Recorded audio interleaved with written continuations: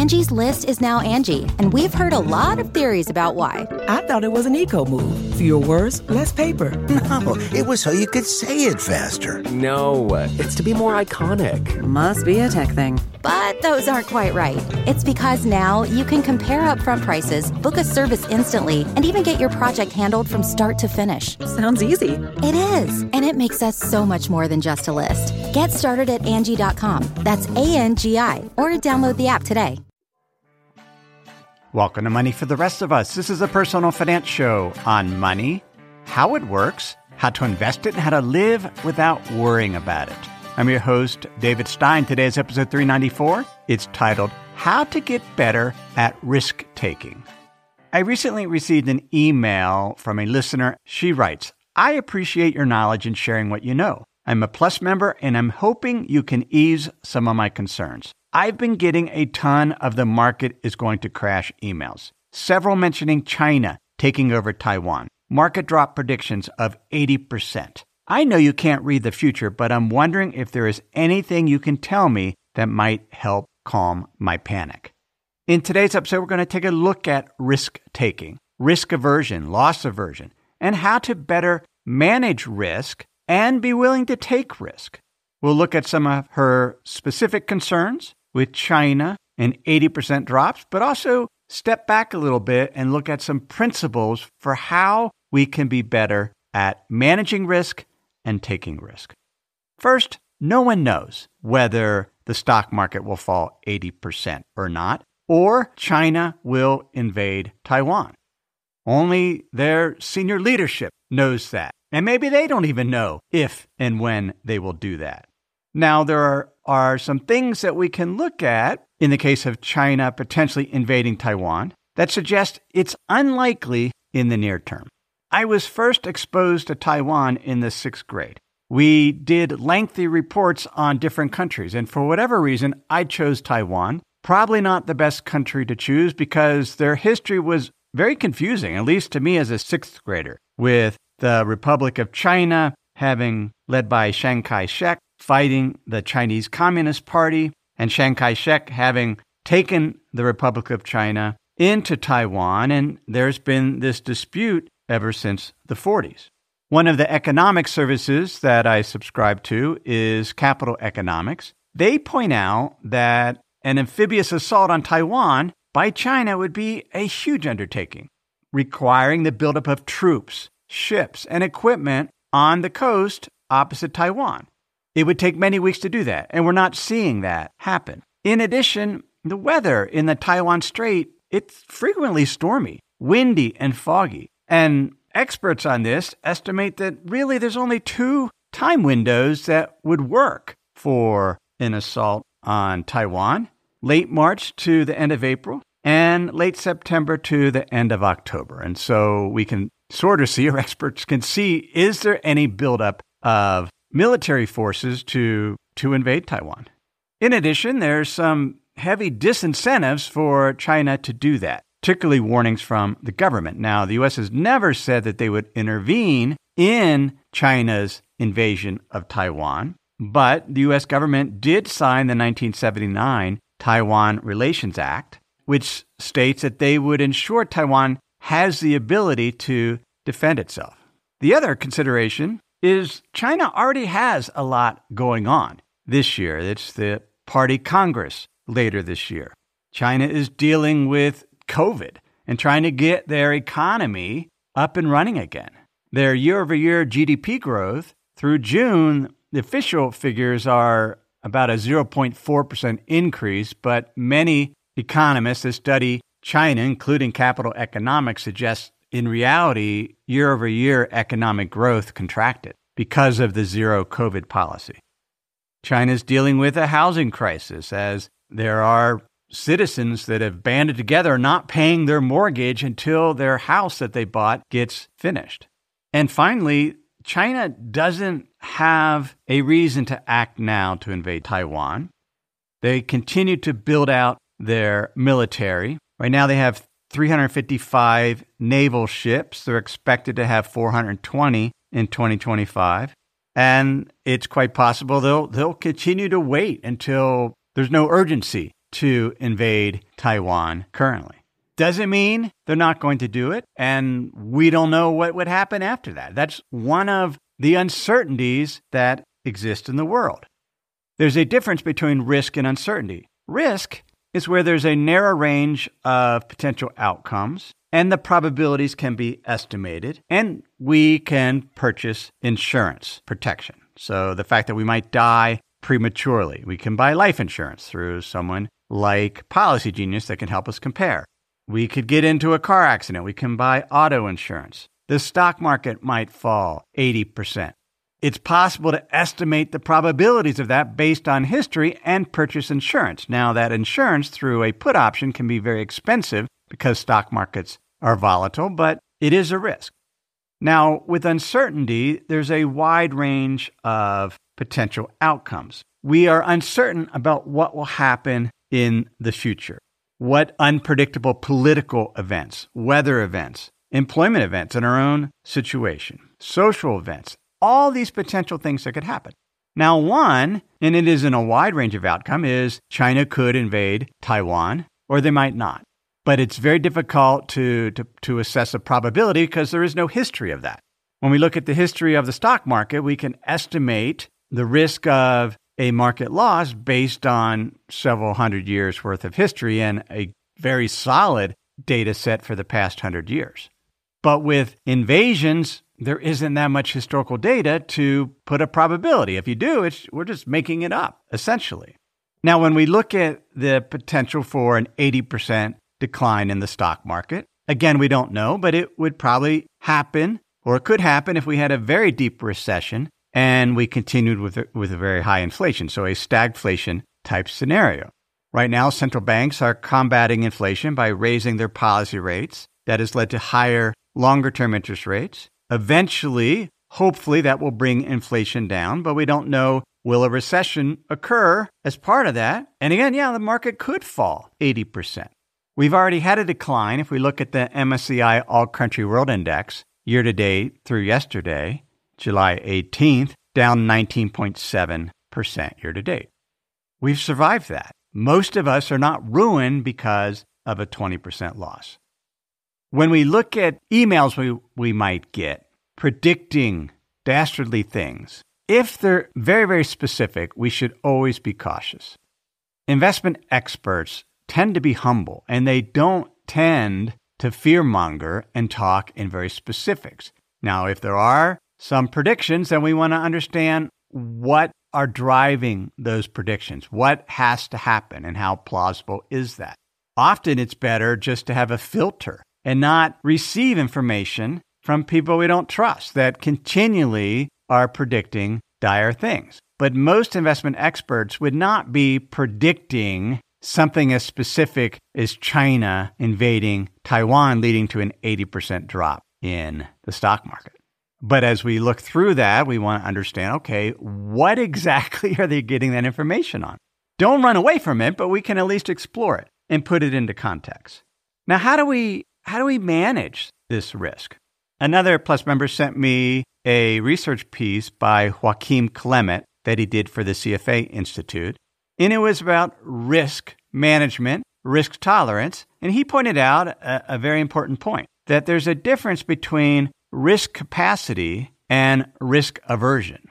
Risk capacity, or we could call it uncertainty capacity, or loss capacity. I actually like the term loss better because we can suffer losses from uncertain events that happen or risky events that happen where we could have estimated the probability. So if we think about our loss capacity, that's our ability to withstand a loss. Depends on our economic circumstances. It can depend on our time horizon that we might have before we retire and need to tap into our assets.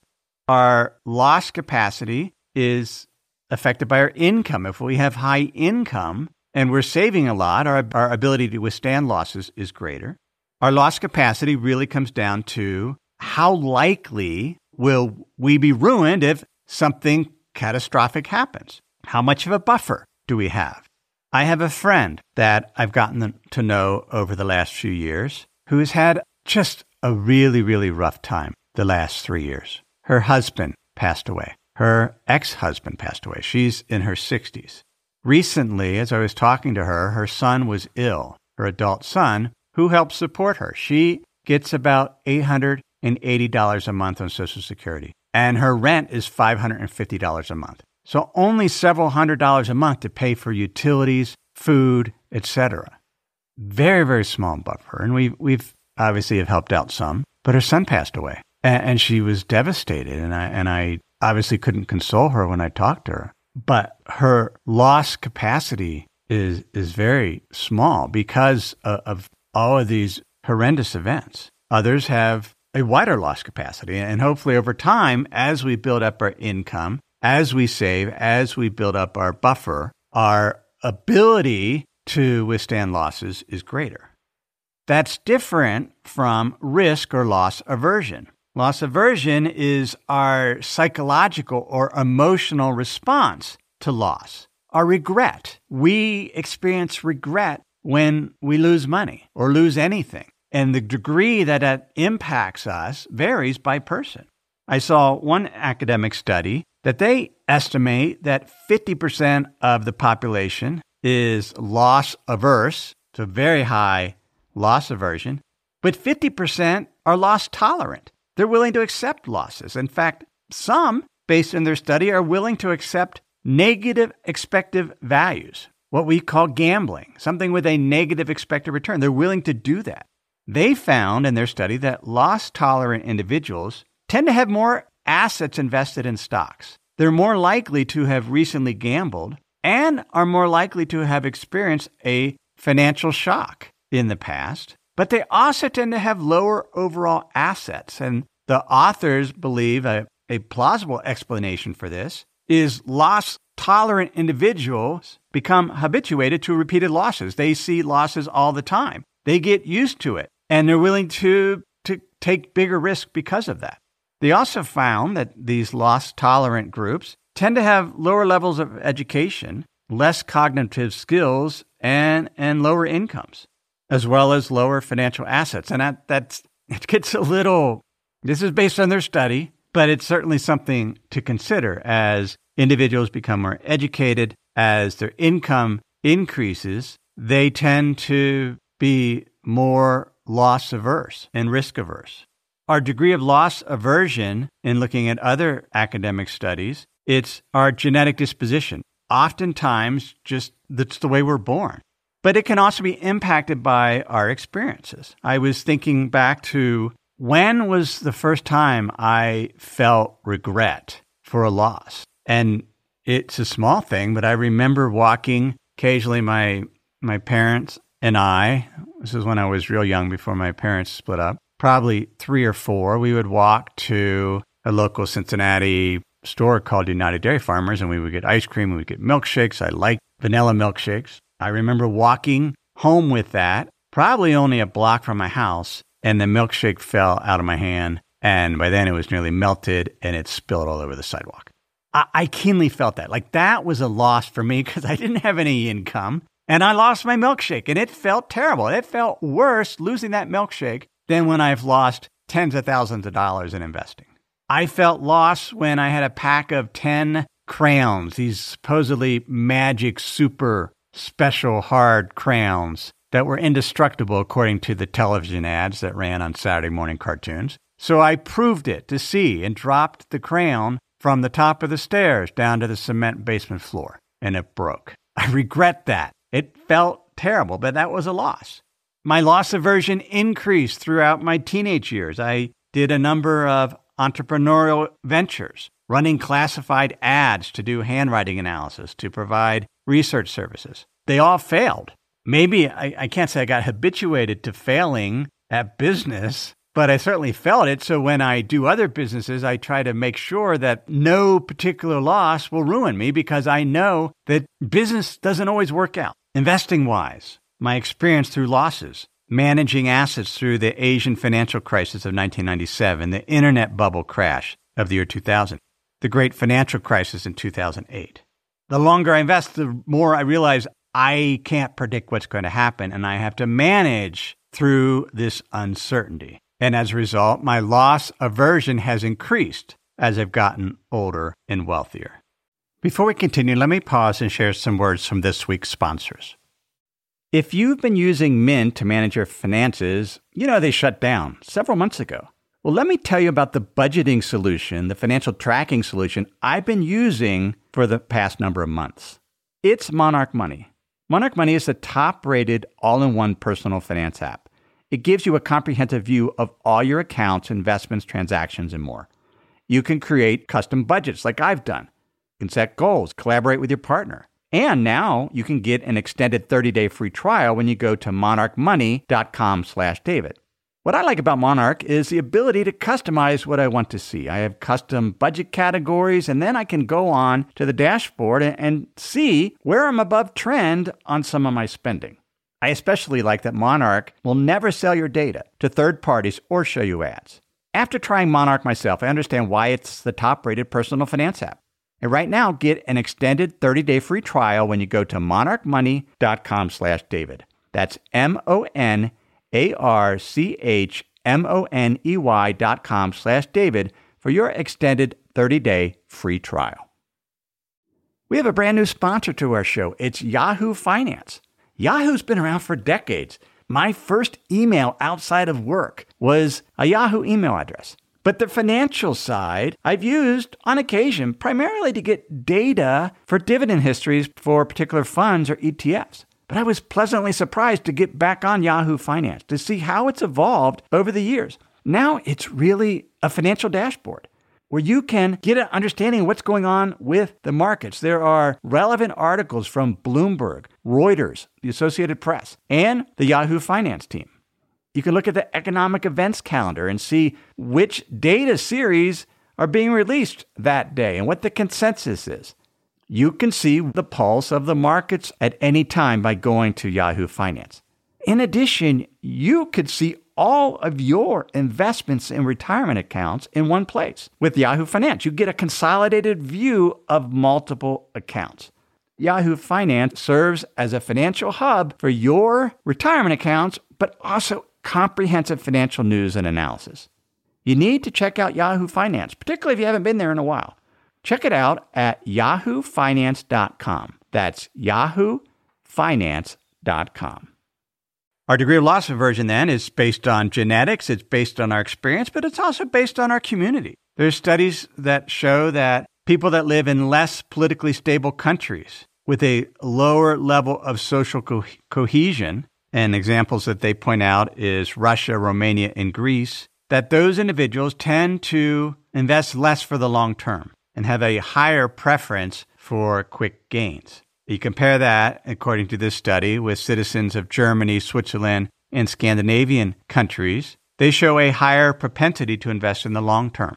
In Sweden, I remember seeing stands of trees that were planted and wouldn't be harvested for 70 to 80 years. One generation planted those trees for the next generation. Very long-term thinking. But our community, the way that we grow up, can affect how we invest and our degree of loss aversion. Additional influences on loss aversion, based on a search of studies, academic studies, is even climate change. One study looking at participants in Indonesia and Mexico, individuals that saw a greater increase in the lifetime average temperature and average precipitation saw a significant decrease in their risk aversion. They were willing to take more risk as the climate got warmer and wetter.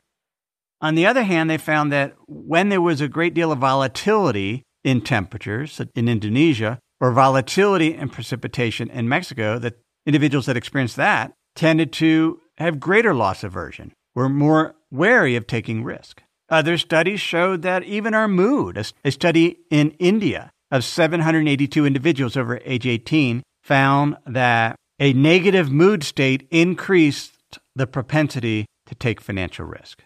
The reality is then, we each have a degree of loss aversion that's influenced by our genetics, our experiences, even our climate, our community, and that can vary over time. We have to weigh that risk aversion, that regret that we feel with our capacity to withstand losses, And there's always a balance trying to figure out, well, how much risk should we take? The economy, though, overall needs risk takers. I read an interesting essay by Savakis Savides. He's really a risk academic that has taught about risk, has studied risk, certainly its impact on the economy. He provides a definition of an investment that's a little narrower than we've used on the show and in my book. We've defined an investment as an opportunity with a positive expected return, a gamble with something with a negative expected return, and a speculation, something where there's disagreement whether the return will be positive or negative.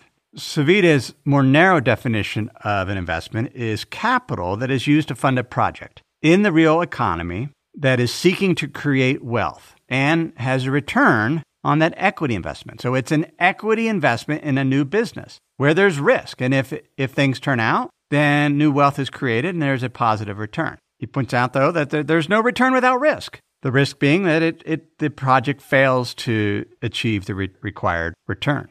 But it's these projects that drive innovation, productivity increases, which is what leads to the growth in the economy. Right now, for example, there's about $500 billion of dry powder venture capitalists own. They've raised funds. They have about $500 billion that could be invested in new startup opportunities or follow-up investment in existing startups. Public companies raised $1 trillion in 2021.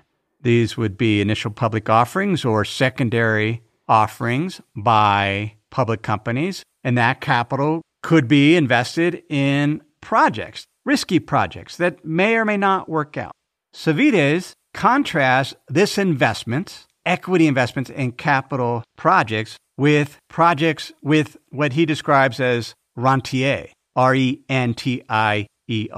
An example of something that's earning a return basically through rents are asset-backed securities. These are bonds that are backed by existing assets. Could be mobile homes, could be auto loans. He writes, funding the acquisition of existing rentier assets is not a capital investment. It does not create or add anything to the real economy. It simply transfers the assets and rights emanating from one such acquisition from one party to the other. Just collecting the interest on assets that were already in existence. And then as I thought about this and went through different investments, what we call investments, let's call them investment securities, bonds. Is bonds an investment or is it just rent seeking? Depends on what the money's used for. If it's a government bond or a corporate bond that they're issuing a new bond to pay off existing debt, then that's just very much an asset transfer. But if that debt was used to fund a capital project, a new initiative, then it could be considered more of an investment. What about stocks that trade in the secondary market? You go buy a stock in Amazon. Is that funding new projects at Amazon? Not directly, but as a stock owner, we're an owner of the company, and the management can pay a dividend or they can invest some of those earnings in new projects, perhaps do follow-up offerings. But it's not necessarily really clear. But Savides' point is that in the capital markets, we need risk takers. We need investments where there's a potential risk of loss in order to foster innovation and productivity increases. And as he mentions, as income inequality increases, that actually leads to more risk aversion, more loss aversion, as wealthier investors want to protect their existing capital and are less likely to initiate investments. What potentially we should do as our wealth increases, and I try to do this, as my risk or loss capacity has increased and my loss aversion, I do designate a portion of my assets for risk taking. It's about 20% of my net worth is in private capital, which includes venture capital and includes some energy investments. There's some private real estate in that, some buyouts, but it's risk capital, and it's capital that it's at risk. Now, it's highly diversified among a number of different underlying partnerships with hundreds of different investments. And we've talked about that in an episode we did, it was late last year, on investing in startups. Better to have a lot of different startup investments because most won't work out, but some will, and hopefully those gains will offset the losses in the other categories. But as individuals, we don't want to completely eliminate risk so that we can contribute to a productive economy. We also want to focus on increasing our loss capacity, our ability over time, build up that margin of safety, that buffer, take prudent actions to protect against the downside so that we're not ruined. So that overall, if our risky portion of our portfolio suffers deep losses, we won't be ruined. That's how we can balance it. Perhaps in that risky portion, that if it suffers major losses and doesn't ruin us, we can invest in the startups of family members or friends. So those are the first two things we can do. We can increase our risk and loss capacity. We can segment out a portion of our portfolio, a barbell strategy where we have less risky assets, but an element of our portfolio where we're willing to take risk so we can contribute to more innovation. A third thing we can do is learn from our losses. How did it feel when we made a risky investment and it didn't work out? Do we survive it? Do we find the pain diminishes over time? I know when we lost close to $100,000 on the house that we built in 2005 and sold in 2013, it stings, but over time, hey, we've made it up in other real estate investments, more than made it up. But we can learn from those losses and realize we did survive. It didn't feel very good, but over time, that loss diminished. Now, we don't want habitual losses to where we just suddenly say, well, we're always going to lose, so we're just going to risk it all. A barbell strategy is more appropriate. A fourth thing we could do is just don't listen to fear mongers. Focus on the things we can control. Diversify our portfolios with multiple return drivers. Focus on building our human capital, our skills, so that we're more flexible in the face of uncertainty. We can do different jobs, be more nimble in that regard. We can focus on building our knowledge of asset classes. As we become more confident investors, learn how asset classes work, learn how to build out portfolios, learn how to dissect fear-mongering emails to realize they're way too specific, that they're not humble enough, that they're not likely to be right because of that specificity and lack of humility. As we gain knowledge, we become more confident and more humble. We can also filter out the information that we receive and only get information from trusted resources. A fifth thing we can do is just recognize that our loss aversion can change over time and that some of it we just can't change. It's our genetic disposition. And don't beat ourselves up if we find that we're just more risk or loss averse than somebody else. They've had different experiences. We can focus on building our loss capacity and then be willing to take some risk, but recognize that the degree of risk that we're willing to take might differ from someone else. And finally, we don't want to confuse risk with uncertainty. We can protect against risk if we choose narrower range of outcomes, probabilities known. Most of what we deal with in life is uncertainty. We just don't know the probabilities. We don't know what can happen. And the best thing to do there is to just build up that buffer, that loss capacity, that protection, and then don't spend so much time worrying about all the things that could happen. We can focus on the present. We can focus on building our human capital, our income, our knowledge of asset class. So we can take walks. We can meditate and not get into a loop of fear of all the things that could happen. There's an endless list of things that can happen. In fact, that's one definition of risk. More things can happen than actually will happen. Very wide range of potentialities. So instead of listing out all the things that could happen, better to focus on building up our reserves, our buffer of assets and skills and knowledge, and just focus on the present, things that we can control. And then be willing to take some risk, but in very specific areas with assets that we're willing to suffer losses with. And we can learn from those losses, and we can also learn from the gains. And that's another way just we become better investors by actually investing in more risky projects. That's some thoughts on how to become a better risk taker. Thanks for listening. I have enjoyed teaching you about investing on this podcast for over 8 years now. But I also love to write. There's a benefit to writing over podcasting. And that's why I write a weekly email newsletter called The Insider's Guide. In that newsletter, I can share charts, graphs, and other materials that can help you better understand investing. It's some of the best writing I do each week. I spend a couple of hours on that newsletter each week trying to make it helpful to you. If you're not on that list, please subscribe. Go to moneyfortherestofus.com to subscribe to the free Insider's Guide weekly newsletter.